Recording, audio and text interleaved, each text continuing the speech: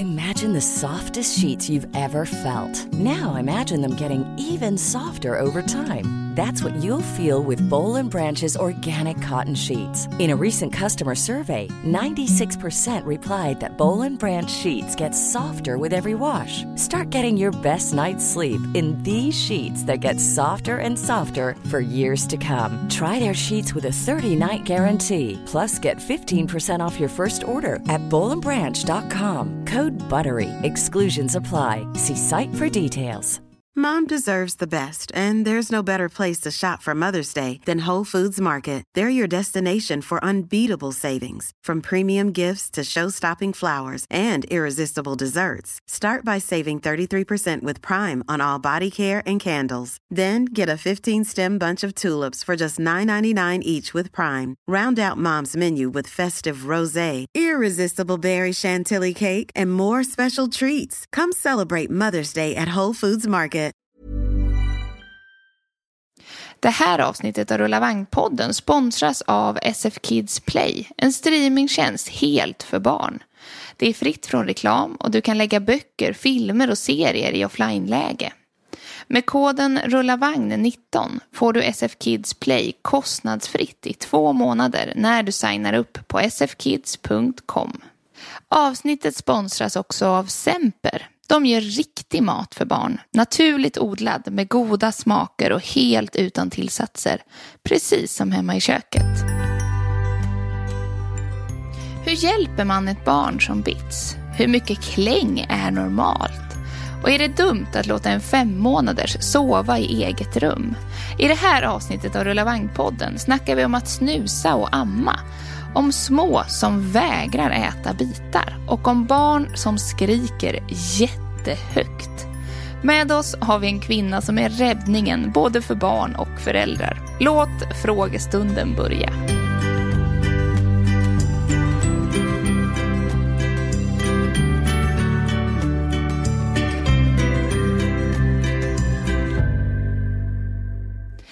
Ännu ett avsnitt av Rulla Vagn-podden har rullat igång. Kanske är du på barnvagnspromenad, längtar efter dagens första kaffe eller guppar på en pilatesboll med gnällig bebis. Oavsett så är jag jätteglad att du lyssnar på oss. Jag som pratar heter som vanligt Evelina Åkerberg och är grundare av Rulla Vagn. Och idag har jag allas vår favorit BVC-sköterska Lisa Westberg här. Hej Lisa, vad härligt att ha dig här. Tack så jättemycket. Ja. Tycker du inte att det är sjukt kul att så många lyssnar på oss och skriver frågor till podden? Helt fantastiskt. Ja, visst. Underbart. Ja. Kan man säga lite att du är en poddkändis nu? Känns det så? Nej. Nej, det är ingen som så här hoppar på dig och känner igen din röst ute på stan? Nej, inte ännu. Nej. Va? Det har faktiskt hänt mig en gång. Det kommer ju så pass många frågor att vi inte hinner ta upp alla i avsnitten. Men ganska många liknar varandra lite grann, så vi försöker få med en så stor bredd som möjligt. Och med det sagt så tänkte jag idag att vi kör igång med frågorna direkt så vi hinner extra många. Härligt. Ja, är du redo? Ja, verkligen. Det ska bli jättekul. Hej Rulla Vagn-podden. Jag har en son på lite drygt 8 månader och han äter bara fast föda i form av gröt och burkmat samt välling på kvällen. Puré går bra, speciellt lite sötare, till exempel rotfrukter. Men när det blir bitar så får han kvällningar och vill inte äta så mycket. Jag har försökt blanda mat med bitar med till exempel rotfruktsgryta, men han äter några skedar bara. Förstår att kräkreflexen sitter längre upp och att det påverkar, men om man inte äter så bitar så flyttar sig ju inte fram heller. Hur underlättar jag ätandet av bitar? Han gillar leverpastej på sked, men när han får det på en smörgås så tycker han att det är konstigt. Han stoppar allt i munnen utom mat som han får pilla med. Börjar bli orolig att han kommer leva på puréer och känner mig stressad inför att han börjar förskolan vid 1 års ålder och ska äta där. En liten som vägrar bitar. Det finns inget mål i sig att äta bitar när man är ett litet barn. Verkligen inte. Den här kräkreflexen som hon beskriver, den växer bort. Så det har inget med träningen att göra. Aha. I Sverige så har vi valt i burkmat till exempel att ha lite hårdare bitar vid 8 månader. I andra länder, Frankrike, där har de helt mosad mat tills barnet är 1 år. Så det är lite olika. Så att det här barnet behöver absolut inte äta bitar. det jag tänker på här är att han borde få i sig lite proteiner, tycker jag. Men det kanske de får i på något sätt. För det står ju leverpastej. Exakt, jag tänker. Och det, för proteiner, det är oftast en liten annorlunda struktur på till exempel riven kyckling eller små bitar av köttfärs eller lax. Linser. Det blir lite struktur i de bitarna. Och det kanske det här barnet klarar av. Så det kan man också mixa och mosa, men det blir ändå lite struktur i. Och om man nu känner så här i alla fall att man verkligen vill att barnet ska träna, så kan det vara bra att doppa bröd i yoghurt till exempel. Då blir det väldigt uppluckrat. Det går också bra att riva frukt. Just det. Där blir det lite mer struktur. Så att istället för att ta en mos bit, så kan man riva päron, ett litet lösare päron eller moget päron till exempel. Så att det här, om man tänker så här på oss vuxna och barn, alla äter ju bitar så småningom. Ja. Sen är man superolika och för en del tar det längre tid. Och jag är övertygad om att det inte kommer vara ett problem när det här barnet börjar förskolan. De dras ju med där lite grann när de ser de andra barnen. Ja, absolut. Och sen kan det ju vara så att man är känsligare och kanske inte kan sitta och äta en äppelbit, men då anpassar de och så får det här barnet äta banan. Ja, men precis. Ja. Så att det här är jag helt övertygad om. Det kommer att gå jättebra. Kämpa inte för mycket med det där. Kul att barnet äter. Ja, det är ju jättebra. Kan det vara något annat? Eller är det bara att han inte gillar liksom konsistensen av bitar, tror du? Är det ovanligt att det kan vara något annat? Ja, verkligen. Nej, det är inte något annat. Nej, han behöver bara lite tid på sig. Ja. Och träna. Och från början så dricker ju barn bara mat. Precis. Så att då övergå till liksom fast föda är lite knepigt. Det kommer gå jättebra. Oro. Nej, verkligen inte. Vad skönt.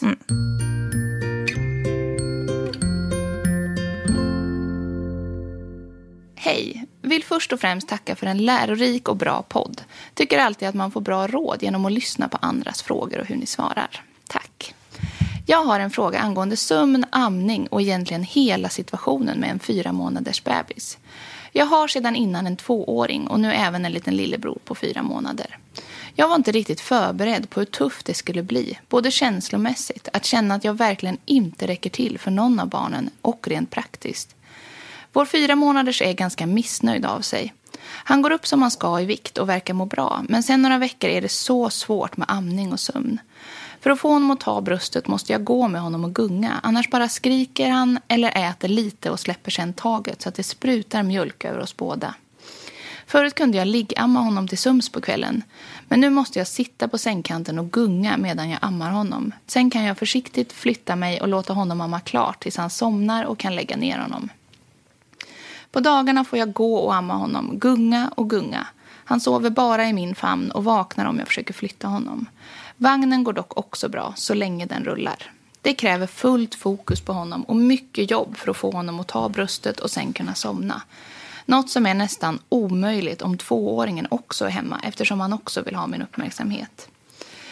Jag har funderat på om jag ammar för mycket och att han helt enkelt inte vill de gångerna det krånglar. Eller om jag väntat för länge och han är övertrött och för hungrig. Spontant känner jag att han är en liten kille som behöver mycket hjälp för att komma till ro. Tror inte att han har ont i magen eller dåligt grepp vid amningen.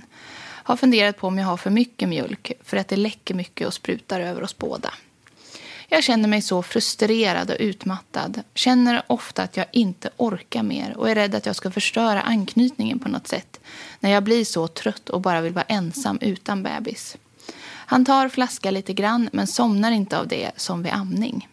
Gör jag något fel? Vad ska jag göra? Känner att jag snart går under för att det är så jobbigt. Otroligt tacksam för hjälp. Ja, den här mamman känner man ju väldigt mycket med. Ja, verkligen. Det låter som hon har hamnat i en ond cirkel och är säkert jättetrött och behöver säkert lite sova och lite egen tid, tror jag. Hon beskriver väldigt fint själv det här i en mening. Spontant känner jag att han är en liten kille som behöver mycket hjälp att komma till ro. Det tror jag också. Det och det låter ju verkligen som hon ger honom det. Ja. Så det låter fantastiskt. Det är många frågor i frågan. Så om vi delar upp den lite på 3 olika fokusområden, tänker jag. Är det okej? Ja, det är jättebra. Ja. Då tänker jag så här, nu vet vi inte vad det finns för människor runt omkring den här mamman. Men jag hoppas att det finns något slags stöd som kan hjälpa till med att till exempel att mamman vet om att en dag i veckan har hon egen tid. Kanske onsdagar. Precis, att man har något att se fram emot. Ja, faktiskt. Precis. Det är jätteviktigt att ha något att se fram emot. Jag skulle önska, det kanske är omöjligt, men det behöver ju inte alltid vara en partner eller en mormor. Eller det kan ju finnas andra människor också i sin omgivning som kan hjälpa till. Så jag tänker att hon borde få, tänk dig en natt i veckan. Där man faktiskt vet att jag kommer få sova i alla fall, kanske inte hela natten, men i alla fall 6 timmar. Precis. Eftersom det här barnet ammar. Men sen, det stod ju också att han tar lite flaska. Och så det tänker jag att det ska de jobba på. Och sen också, eftersom amningen är så arbetsam vid varje måltid, så tänker jag att hon borde, och nu kommer nästa fokusområde då, att det här barnet borde börja äta. Så att alla tillfällen inte blir den här gå omkring, vagga, vischa, kämpa, jobba. Ja. Börja introducera smaksensationer och sen smakportioner. Ja, och kanske inte, utan börja full on och ge en portion mat. Ja, för att det vet vi inte alls. Nu låter det ju i frågan som att det här, hon pratar om en missnöjd litet barn. Och då tänker jag att det här kanske är ett barn som är ganska tidigt utvecklad. Som vill framåt. Just det. Och barn som vill det brukar vara nyfikna och brukar tycka det är spännande med mat. Ja. Sen vet vi ju inte såklart. Nej, men jättebra grej att testa. Ja, för att en del bebisar, de vill inte vara bebisar. Nej, det är verkligen sant. Ja, utan de vill ut och springa och gå och så. Precis. Jag tänker också det här med att hon behöver guppa honom så mycket kanske också är ett tecken på det. Alltså just att man behöver gå omkring och så. För att han nu har liksom utvecklats lite mera och är mer nyfiken och har svårare att komma till ro av den tänker jag också.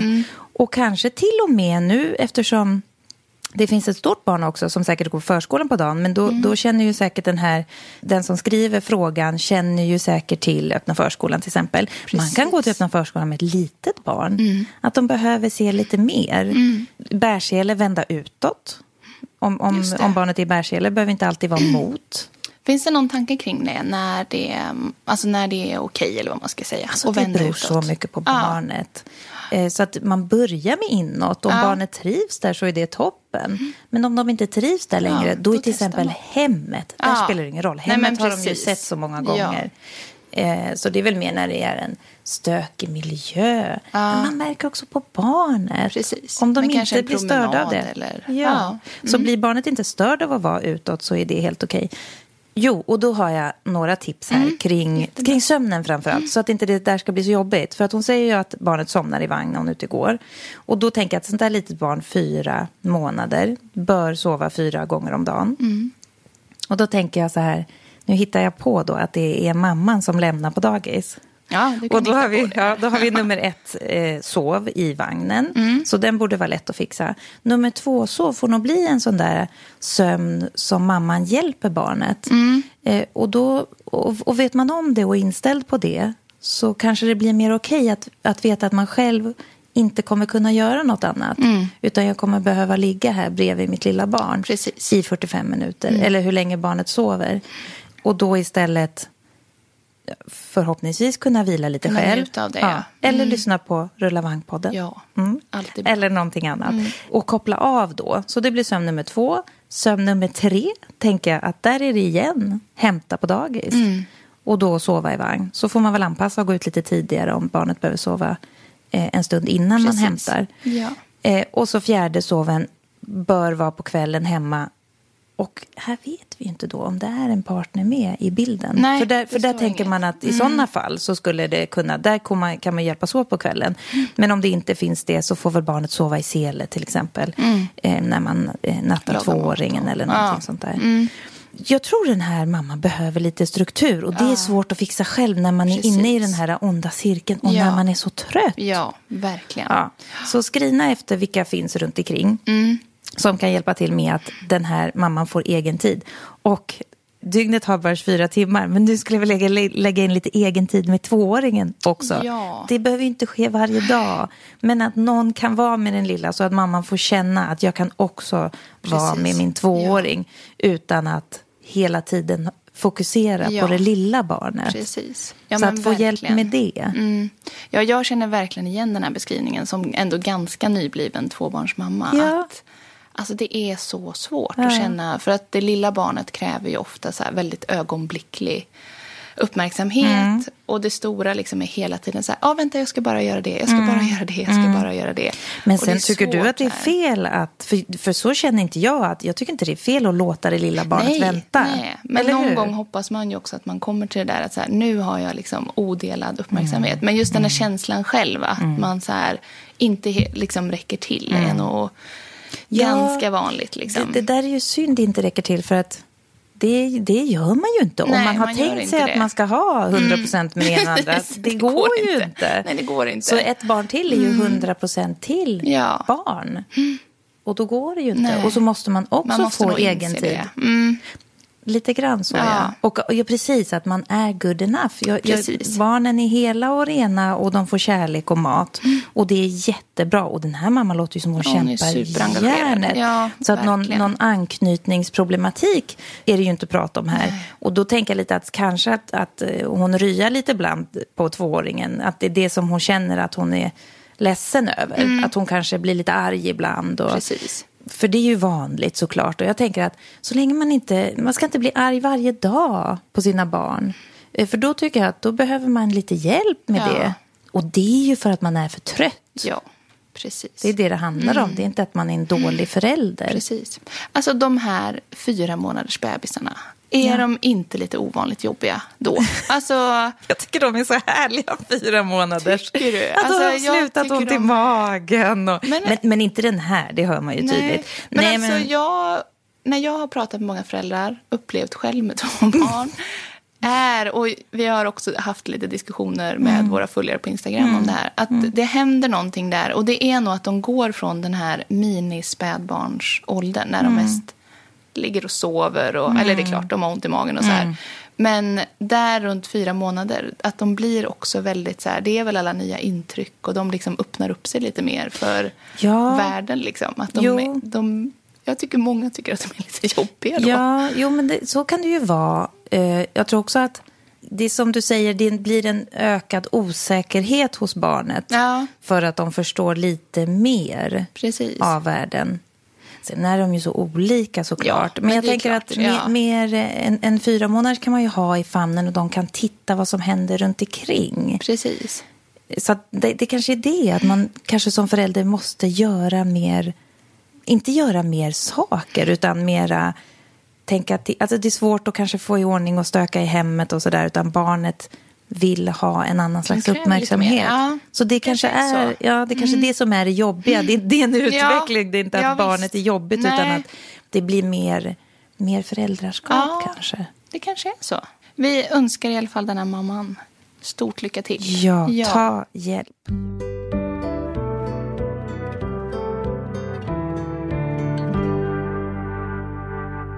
Hej Rullavagnpodden. Jag har en dotter på 5 månader. Hon har från födseln sovit väldigt bra. Från 1 månads ålder har hon sovit från cirka 22 till 08 utan att vakna en enda gång. Nu till min fråga. Vi bor i en 2-rumslägenhet och har således inte ett eget rum till vår dotter utan hon får sova i vårt rum, oftast i sin egna säng. Är det dumt av oss att låta vår dotter sova i vårt rum? Borde vi istället låta henne sova i vardagsrummet? Jag tänker om det är för hennes egen skull väldigt bra att vänja vid att sova i eget rum tidigt. Vi hoppas kunna ge henne syskon om cirka 1 år och då tänker jag att det kanske blir ännu jobbigare för henne om hon inte vid det laget är van att sova själv. Tack för en bra och intressant podd. Ja, vad tänker du med det här kring eget rum för barn? Nummer 1, underbart att den här lilla tjejen besitter förmågan det är ju att helt sova. Fantastiskt. Ja. Jättehärligt. För just i den här 4-5 månadersåldern, och det var väl lite vi pratade om förra frågan, så börjar barn vakna mer, även de som har sovit bra. Så det är ju underbart. Ja. jag tycker gör samma sak. Eftersom hon sover bra där så är det klart att hon ska stanna där. Kanske att det bara blir krångligt om de byter plats på den här lilla tjejen. Det går jättebra för barn att sova i föräldrars rum. Det är väl när föräldrarna är redo att flytta barnet. Precis. När man tycker att man stör varandra. I den här frågan så hör man ju inte att föräldrar och barn stör varandra. Nej. Och när syskonet kommer så får man ta det då. Och då kanske det blir mera... Då kanske hon skulle komma tillbaka. Även om hon hade ett eget rum kanske hon skulle komma tillbaka. Jag ser framför mig mer att hon får en egen säng i föräldrarnas rum. En stor säng där en av föräldrarna kan sova med henne. Precis. Om det behövs. Just det. Så, för det är klart att man kan inte ha ett spädbarn och ett stort barn i samma säng. Ja, om de ligger på, liksom, mellan och på olika håll på sidan av föräldern, då går det ju. De ska ju inte ligga bredvid varandra. Det är så himla... Ja, om man inte har en king size 2,10 supersäng så är det ju trångt. Ja, och man sover inte bra. Nej. Så då kan hon ha en egen säng. En 90-säng. Jag känner spontant att gör inga förändringar. Ja, låt det vara. Ja, det finns inget syfte i att ha ett eget rum när man är ett barn. Men är det viktigt för föräldrarna att skapa det? Då är det ju en annan sak. Då är det viktigt. Ja. Jättebra. Hej, jag har en son på snart 10 månader. När han blir frustrerad så biter han. Det kan även hända när han är trött eller blir väldigt glad. Det är oftast mig som han biter, men idag bet han ett annat barn. Jag vet inte vad jag ska göra åt hans bitbeteende och är rädd att det eskalerar. Hur kan jag tänka och vad ska jag göra? Tack för en bra podd. Ja. Tack själv för en bra fråga. För det här verkligen, är ju supervanligt. Ja, yes, eller att de liksom slår till eller rifs eller något annat. Liksom. No, gör något, eller inte lika vanligt. Nej, bita är väldigt vanligt. Ja. Just i den här åldern. Ja. Så 10 månader till 1 år är det jättevanligt att barn bits. Sen är det också så här att du vet, de använder ju munnen väldigt mycket barn. Precis. Och vid 1 års ålder så slutar de flesta barn att stoppa allting i munnen. Och det är ju som att det är något slags engagemang i munnen och man behöver ha saker i munnen när man är ett litet barn. Och precis som hon skriver så finns det jättemånga olika anledningar. Glädje, frustration, arg, nyfiken, intresserad, anledningar till att man biter. Och det är ju för att man inte besitter ett språk. Nej. Det är liksom sättet att kommunicera. Ja, det blir ett uttryckssätt. Och då ska man ju visa, sen är det ju olika hur gammal barnet är. Mom deserves the best, and there's no better place to shop for Mother's Day than Whole Foods Market. They're your destination for unbeatable savings, from premium gifts to show-stopping flowers and irresistible desserts. Start by saving 33% with Prime on all body care and candles. Then get a 15-stem bunch of tulips for just $9.99 each with Prime. Round out Mom's menu with festive rosé, irresistible berry chantilly cake, and more special treats. Come celebrate Mother's Day at Whole Foods Market. Imagine the softest sheets you've ever felt. Now imagine them getting even softer over time. That's what you'll feel with Boll & Branch's organic cotton sheets. In a recent customer survey, 96% replied that Boll & Branch sheets get softer with every wash. Start getting your best night's sleep in these sheets that get softer and softer for years to come. Try their sheets with a 30-night guarantee. Plus, get 15% off your first order at bollandbranch.com. Code BUTTERY. Exclusions apply. See site for details. Så det här lilla barnet får man bara säga nej, vi bits inte. Nej. Och så tar man bort och avleder. Och känner man att man har ett barn som biter andra för att komma in i leken, eller inte i leken men, lite, men man kanske vill ha något som någon annan har och då kanske man biter det barnet. Då måste man ju vara där och nära för att kunna förhindra. Punktmarkera lite liksom. Och också när det faktiskt kan man lite grann tänka, det här kanske är lite överkurs, men tänka, när är det barnet biter? Är det precis när de börjar bli hungriga? Är det en trötthetsgrej? För då är det ju lättare att gå in och hjälpa barnet lite. Att undvika. Och för barnet spelar det ingen roll. De kommer lära sig i alla fall att inte bitas. Men för oss vuxna är det ju känsligt när vårt barn biter ett annat barn. Ja, det är jobbigt. Jättejobbigt. Så man får vara öppen och prata med föräldern och säga oj, det här är inget beteende som jag uppmuntrar. Eller vad man vill hitta på. Det är klart man inte gör. Men det är jättevanligt. Och det här barnet kommer inte bli ett barn som bits. De är jättevana vid det i förskolan. Man måste vara nära och man måste visa äldre barn. Kan man ju prata mer med och visa hur man gör. Just det. Men det här är lite svårt när man är 10 månader. Utan det är samma sak som att krypa fram till, uttaget. Ja, men vägguttaget. Stopp, ja, nej. Precis, då säger vi stopp, nej. Och så måste man vara där och avleda. För att vår reaktion på barnets beteende tycker de är roligt. Just det. Så de tycker både nej är kul och de tycker jag är kul. Så att man måste avleda och det är ju lite arbetsamt när man är förälder. Ja, när man har gjort det så här 1800 gånger på en dag så är man ju lite trött på det. Självklart, verkligen. Ja. Men det är så vi behöver göra.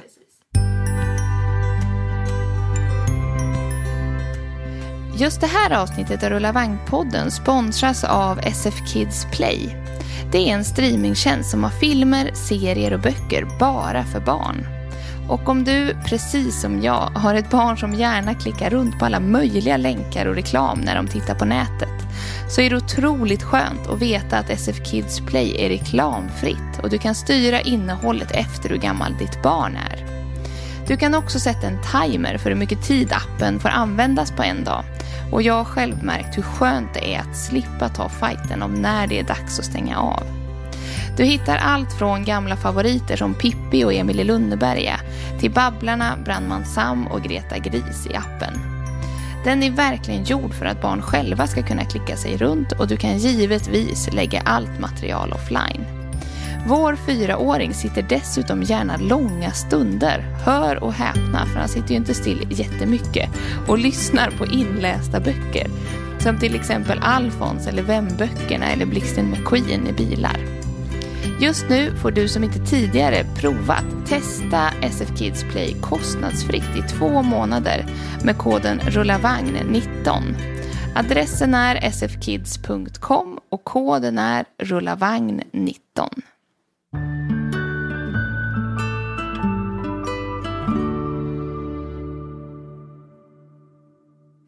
Hej, jag har en fråga. Jag ammar min 3,5 månaders dotter och snusar samtidigt. Under graviditeten och en tid efter förlossningen klarade jag av att stå emot, men har därefter gradvis trappat upp snusandet.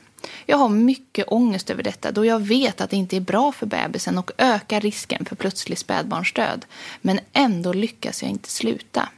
Jag skulle gärna sluta amma av flera anledningar, ska bland annat börja jobba lite snart, men min bebis vägrar oftast flaska. Hur ska jag tänka kring detta? Hur farligt är nikotinet egentligen? Och en bonusfråga, hur får jag honom att ta flaskan? Har testat 6 olika flasksorter med bröstmjölk och med ersättning. Att pappan har lite vaniljsocker i olika tider på dygnet när han är jättehungrig med mer. Hjälp! Oj, jag har verkligen jobbat. Ska vi börja här med nikotinfrågan? Ja, egentligen, det finns faktiskt inga publicerade studier gällande snusning. Snusning och hur det liksom påverkar andningen. Nej, exakt. Så att där har vi inte riktigt något svar. Däremot så man jämställer lite grann tobak, vad säger man? Rökning och tobak. Rökning, ja, precis. Rökning och tobak. Och då pratar man ju om att såklart dra ner. Man vet ju allt det här. Att man inte behöver sluta amma för att man röker eller snusar. Man ska försöka dra ner, men att det inte är en anledning till att sluta amma. Nej. Så säger man i alla fall och rekommenderar. Men den här mamman verkar ju vilja sluta amma. Ja, precis. Och sen tänka med risken för plötsligt spädbarnsdöd. Det är ändå så, nu har ju den här bebisen nått 3,5 månader. Och det är ändå så att den största risken är mellan 0 och 3 månader. Okay. Även om det existerar i högre åldrar också, så är den liksom största risken mellan 0 och 3 månader. Så det tänker jag är bra för mamman att veta. Men hur 17 ska hon ta flaskan, den här lilla bebisen? Ja, en liten kille var det. Nej men, ja, det har nog smugits in ett litet skrivfel här. Det står dotter, men sen honom. Ja. Det spelar ingen roll. Hen, säger vi. Precis. Hur ska hen ta flaskan? Ja, vad är det? För här, alltså, det är väl ganska vanligt att man testar olika flaskor. Precis. Som brukar vara liksom det vanligaste. Ja. Och det här barnet är ju så otroligt van att amma. Så det här är ett jättevanlig fråga just när man har blivit så här gammal. Från 0 till 3 månader, eller 0 till 2 kanske, eller 0 till 2,5 brukar det inte vara något problem överhuvudtaget att ta flaska. Men när man är lite större så här så är de så himla vana. Så det är ju en träningsfråga. Och om det här barnet bara slår helt bakut när de provar flaska, så måste man nog ändå vänta lite. Bara backa i några dagar för att det inte ska bli den här onda cirkeln. Så är det med nästan allting. Så att man inte forcerar fram. Just det. För då blir barnen... Alltså det blir ett ökat motstånd från barnen ofta. Så kanske backa i alla fall några dagar och inte alls prova. Och sen göra det igen. Och så tycker jag ändå det är bra det här att partnern ger. Därför att barnet är så himla van. Just det. Sen en sak som man kan då... Nu står det ju på alla olika sätt som de har provat här. Men oftast när barnet är trött. Så när de precis, att man liksom nästan pinpointar och tittar, när är du på väg att vakna? Och när barnet börjar röra på sig och man ser att de börjar vakna, att man där kommer in med en flaska. Och sen såklart också har ju säkert de provat, men det kan vi ju lägga in och berätta i alla fall, att en del gillar kall och en del vill ha lite ljummen. Att barn är roliga, de är väldigt känsliga. Ja, och det vet ju föräldrarna precis. Ja, visst. Mitt barn vill ha kallt. Eller nej, mitt barn måste ha lite varmare än ljummen. Eller mitt barn måste ha ljummen. Och sen så småningom då, som vi brukar nämna i de här frågorna, att börja med mat också. Ja, så att inte hon är ju 3,5. Precis, 3,5 månad, ja, så snart 4 månader. Så att de inte blir fast i det här, om nu mamman verkligen vill sluta. Ja, bra. Ska vi nöja oss så på den frågan? Ja, inte ett jättebra svar. Jag skulle vilja ha ett riktigt bra knep till hur man tar flaska. Men det handlar om, från både barnet och föräldern, om tålamod. Just det, precis. För oss hemma, när våra barn har börjat ta flaska i just den här åldern faktiskt. Då det som har funkat är att alltså typ gå upp och vagga samtidigt. Just för att det inte ska bli exakt likadant som amningen. Det är en bra utan att, men jag vet inte om det är något som funkar generellt. Nej, men det är ju absolut bra tips att prova alltihop. Ja. Kanske det här, men jag tänker att de har provat allt. Men att lägga ifrån, är det lättare att ha barnet mitt emot sig istället? Att inte hålla i. Just det. För då blir det också, precis som du säger, det blir någonting helt annat. Kan man sitta eller sitta i babysitter och ge den eller någonting. Exakt. Testa olika saker. Ja, ge inte upp. Nej, bra.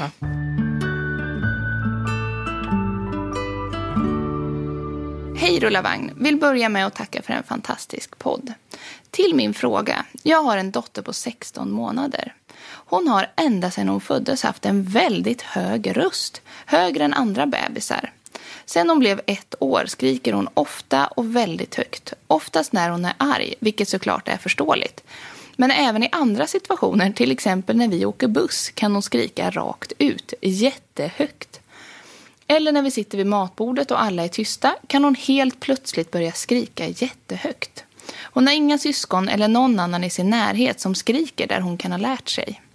Vi har försökt att ignorera henne när hon skriker, men det är väldigt svårt och det verkligen skär i öronen. Och vi på något sätt skulle vilja få tyst på henne, särskilt när vi befinner oss i en offentlig miljö. Den spontana reaktionen blir oftast nej, sluta skrika. Det som får henne att sluta är att avleda. Hon pratar även väldigt högt, så vi tror inte att hon är medveten om vilken otrolig röstkapacitet hon har. Hur får vi henne att förstå att hon inte ska skrika så högt? Med vänlig hälsning, 2 föräldrar som snart får tinnitus. Ja, kan det vara en liten kommande operasångerska här eller någonting? En sån här otrolig röstkapacitet. Ja, så kanske det är. Vad tänker du när du hör det här? Nej, men jag undrar om hon har gjort det sen hon liksom började använda sin röst mer sen hon var 4 månader, då blev det ju väldigt lång tid. Men såklart en grej som kommer upp i mitt huvud, så är det ju inte, men jag tänker, hör hon?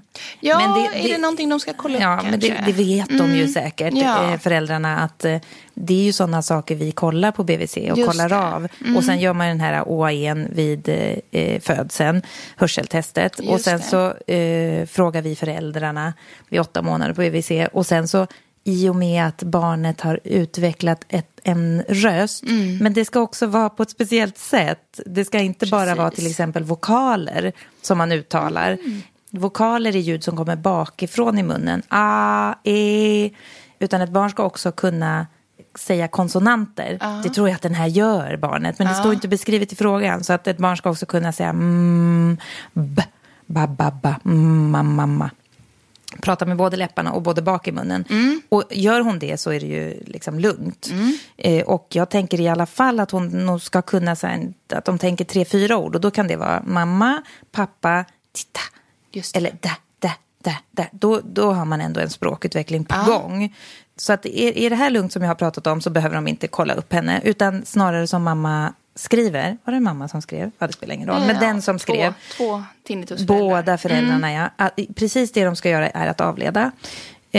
Och prata lite tyst. Gå liksom, visa henne att vi kan använda en lägre röst. Inte säga specifikt, gör så här. Utan när hon skriker så säger man: jag hör det i lilla hjärtat. Att man går ner lite.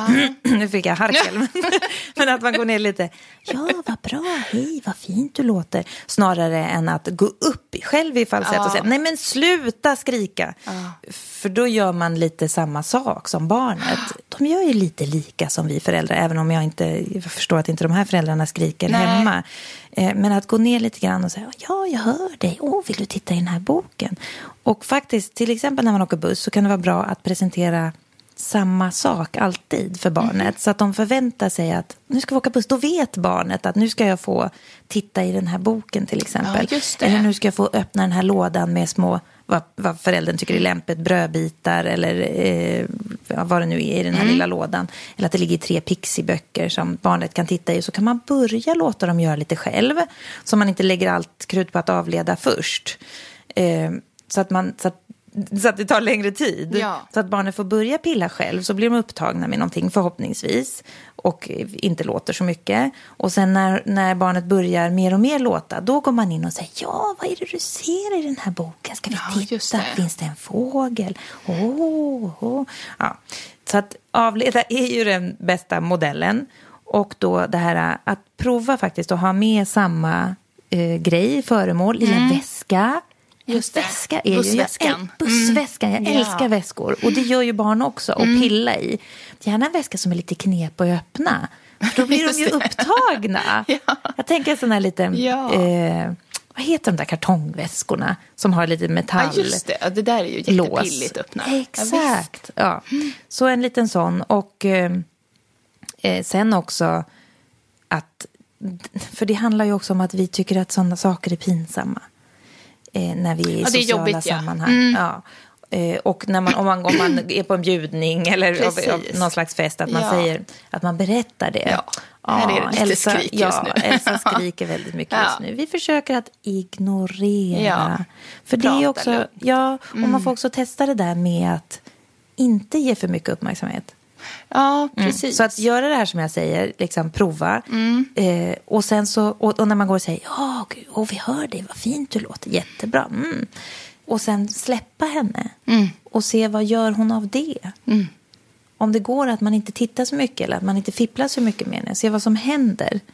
Så att det finns ju olika approacher för olika barn. Så måste man försöka näsla sig fram och hitta det som är rätt för ens eget barn. Ja, också... Snart förskola, kanske? Ja, precis. Där tycker jag i och för sig att de nästan blir... högljudda. Alltså jag kan märka det jättetydligt om vår son har varit ledig typ en period. Då är det liksom lugnare. Sen kommer han tillbaka till förskolan. Då pratar han nästan dubbelt så högt. Men det är klart, de ska ju höras där också. Ofta är det ju så. Men de kommer ju ta väldigt bra plats, känns det som, på förskolan. De kommer göra sig hörd där. Ja, antagligen. Men det kan ju också vara så att när hon får konkurrens så kanske hon inte behöver låta så mycket heller. Och hon kommer ju också, som vi pratade lite i förra frågan, hon kommer ju liksom att hitta andra sätt att kommunicera sen också. Precis. Men jag tänkte på det du sa, att det är så himla bra kanske att säga det där hela tiden, att så här, jag hör dig, just bara för att bekräfta, för någonting är det ju hon vill när hon skriker, liksom, att markera så här, ja, jag hör dig, så här, väldigt snabbt, så att så här, du måste inte skrika, jag hör dig. Sitter skorna lite hårt, ska vi lätta lite här, att man försöker kanske också hitta, såklart, vad anledningen. Är du lite varm? Ska vi knäppa upp? Att man småpratar hela tiden med sitt barn, det kan underlätta för en själv också. Ja. Jättebra tips, tycker jag. Till alla som tycker det är jobbigt att åka buss. För det kan vara en ganska stor utmaning ibland. Bussväskan. Hej, jag vill börja med att säga att jag är så tacksam för Ulla Wang-podden. Jag har lärt mig massor av att lyssna på er. Kul, va? Verkligen. Mitt första barn är nu 9 månader. Min fråga handlar om mammighet. Jag undrar hur jag ska förhålla mig mot mitt barn. När vi är hemma så har han svårt att göra egna aktiviteter utan att jag ska vara med. Han klänger väldigt ofta på mig. Jag leker med honom mycket, sitter på golvet och leker med honom mest hela dagarna. Han blir förstås ledsen om jag går utanför hans synfält, men det kan jag förstå och brukar ta med honom eller be honom följa med mig om jag behöver gå på toa eller gå till ett annat rum. Men det som jag tycker är svårt är när han klänger på mig. Hur ska jag förhålla mig och vad ska jag göra? Och vad kan det bero på? Jag tycker att jag varit för länge för att det skulle kunna vara en fas. Det går bättre när vi är iväg, det är värst hemma. Hur ska jag bemöta det? Eller behöver jag visa för honom på något sätt att han kan klara sig själv? Jag har haft en tanke om att jag kanske varit för närvarande i lek och i det han gör. Att jag kanske har skapat det beroendet genom att vara nära honom hela tiden. Genom att alltid sitta och leka med honom. Eller tänker jag fel? Tar tacksamt emot tips kring det här. Absolut, det ska vi försöka hitta på något bra. Klängighet. Man kan ju verkligen, ibland känner man ju bara att man vill vara själv. Och då är ju klängighet kämpigt verkligen. Och ibland kan det vara jättemysigt om man känner sig behövd. Men när man börjar känna sådär, då är det väl viktigt att göra någonting åt det.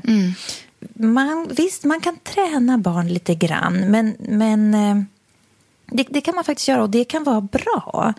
Träna dem en liten stund och att klara av någonting själv. Men jag menar inte, absolut har inte den här mamman gjort några fel. Nej. Hon har gjort jättebra, och det är ju supertrevligt att finnas där för sitt barn. Men om man tänker sig ur barnets perspektiv, 9 månader, vad skulle det vara det värsta som hände? Att föräldern försvann. Ja, eller hur? Verkligen. Och där är inte detta också alltså den här separationsångestfasen. Hur ska det här barnet veta att föräldern faktiskt inte kommer bara försvinna? Precis. Det måste ju vara jätteläskigt.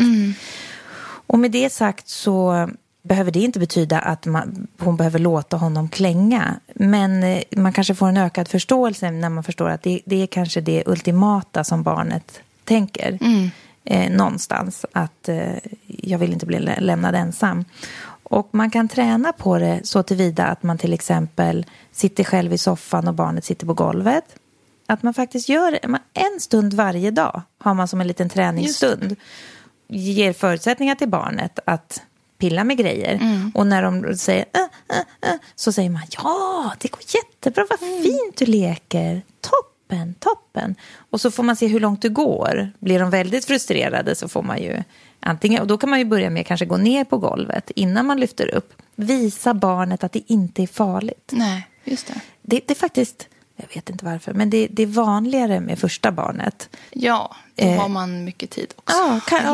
Men det kanske är det. Ja, det kanske är det att den delade uppmärksamheten som sen kommer med fler barn ger också det andra barnet liksom. De måste på något sätt göra saker själv. Det här är ju jätteolika, såklart. Men det är vanligare. Men inget skam i hur hon gör. Hon gör jättebra. Nej, men just nu så tror jag att hon behöver lite egen tid. Och då behöver hon ju kanske gå därifrån. Ja, skapa lite sådana luckor också. Ja, absolut. Och det är helt okej. Och det här barnet kommer klara sig jättebra med en annan person som barnet gillar. Och är det svårt och blir barnet oroligt när mamman inte är där, så kan man ju göra det kortare stunder. Precis. Bara för att få komma iväg själv en stund. Men också lägga in små träningar. Ha det som en liten uppgift. Precis. Och träna varje dag. De vet ju inte själva riktigt vad de vill, barnen. De vill ut och pröva. Har du hört talas om det här gummisnoddseffekten? Ja. Att de liksom drar iväg en liten bit och så kommer de tillbaka. Och så drar de iväg en liten bit och så kommer de tillbaka. Ja. Och vill bli upplyfta fast det var inte heller bra. Och vill bli nedsatta fast det var inte heller bra. Så en liten stund varje dag. Börja så. Och där, pang, boom, var vi framme vid slutet av avsnittet. Det går ju alltid lite för fort när vi sitter här och spelar in. Tack för idag, Lisa. Tack själv. Tack för alla bra frågor. Ja, verkligen. Ja, och tack till dig som har lyssnat idag. Och du kan ju som vanligt ställa en fråga till någon av våra experter på podd@rullavagn.nu. Och dessutom följ oss jättegärna på Instagram eller Facebook. Vi heter inget krångligare än Rullavagn där. Lyssna gärna nästa vecka.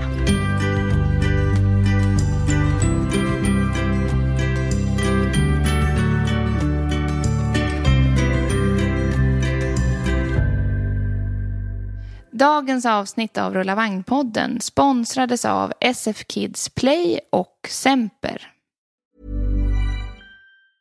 Mom deserves the best, and there's no better place to shop for Mother's Day than Whole Foods Market. They're your destination for unbeatable savings, from premium gifts to show-stopping flowers and irresistible desserts. Start by saving 33% with Prime on all body care and candles. Then get a 15-stem bunch of tulips for just $9.99 each with Prime. Round out Mom's menu with festive rosé, irresistible berry chantilly cake, and more special treats. Come celebrate Mother's Day at Whole Foods Market. Imagine the softest sheets you've ever felt. Now imagine them getting even softer over time. That's what you'll feel with Boll & Branch's organic cotton sheets. In a recent customer survey, 96% replied that Boll & Branch sheets get softer with every wash. Start getting your best night's sleep in these sheets that get softer and softer for years to come. Try their sheets with a 30-night guarantee. Plus, get 15% off your first order at bollandbranch.com. Code BUTTERY. Exclusions apply. See site for details.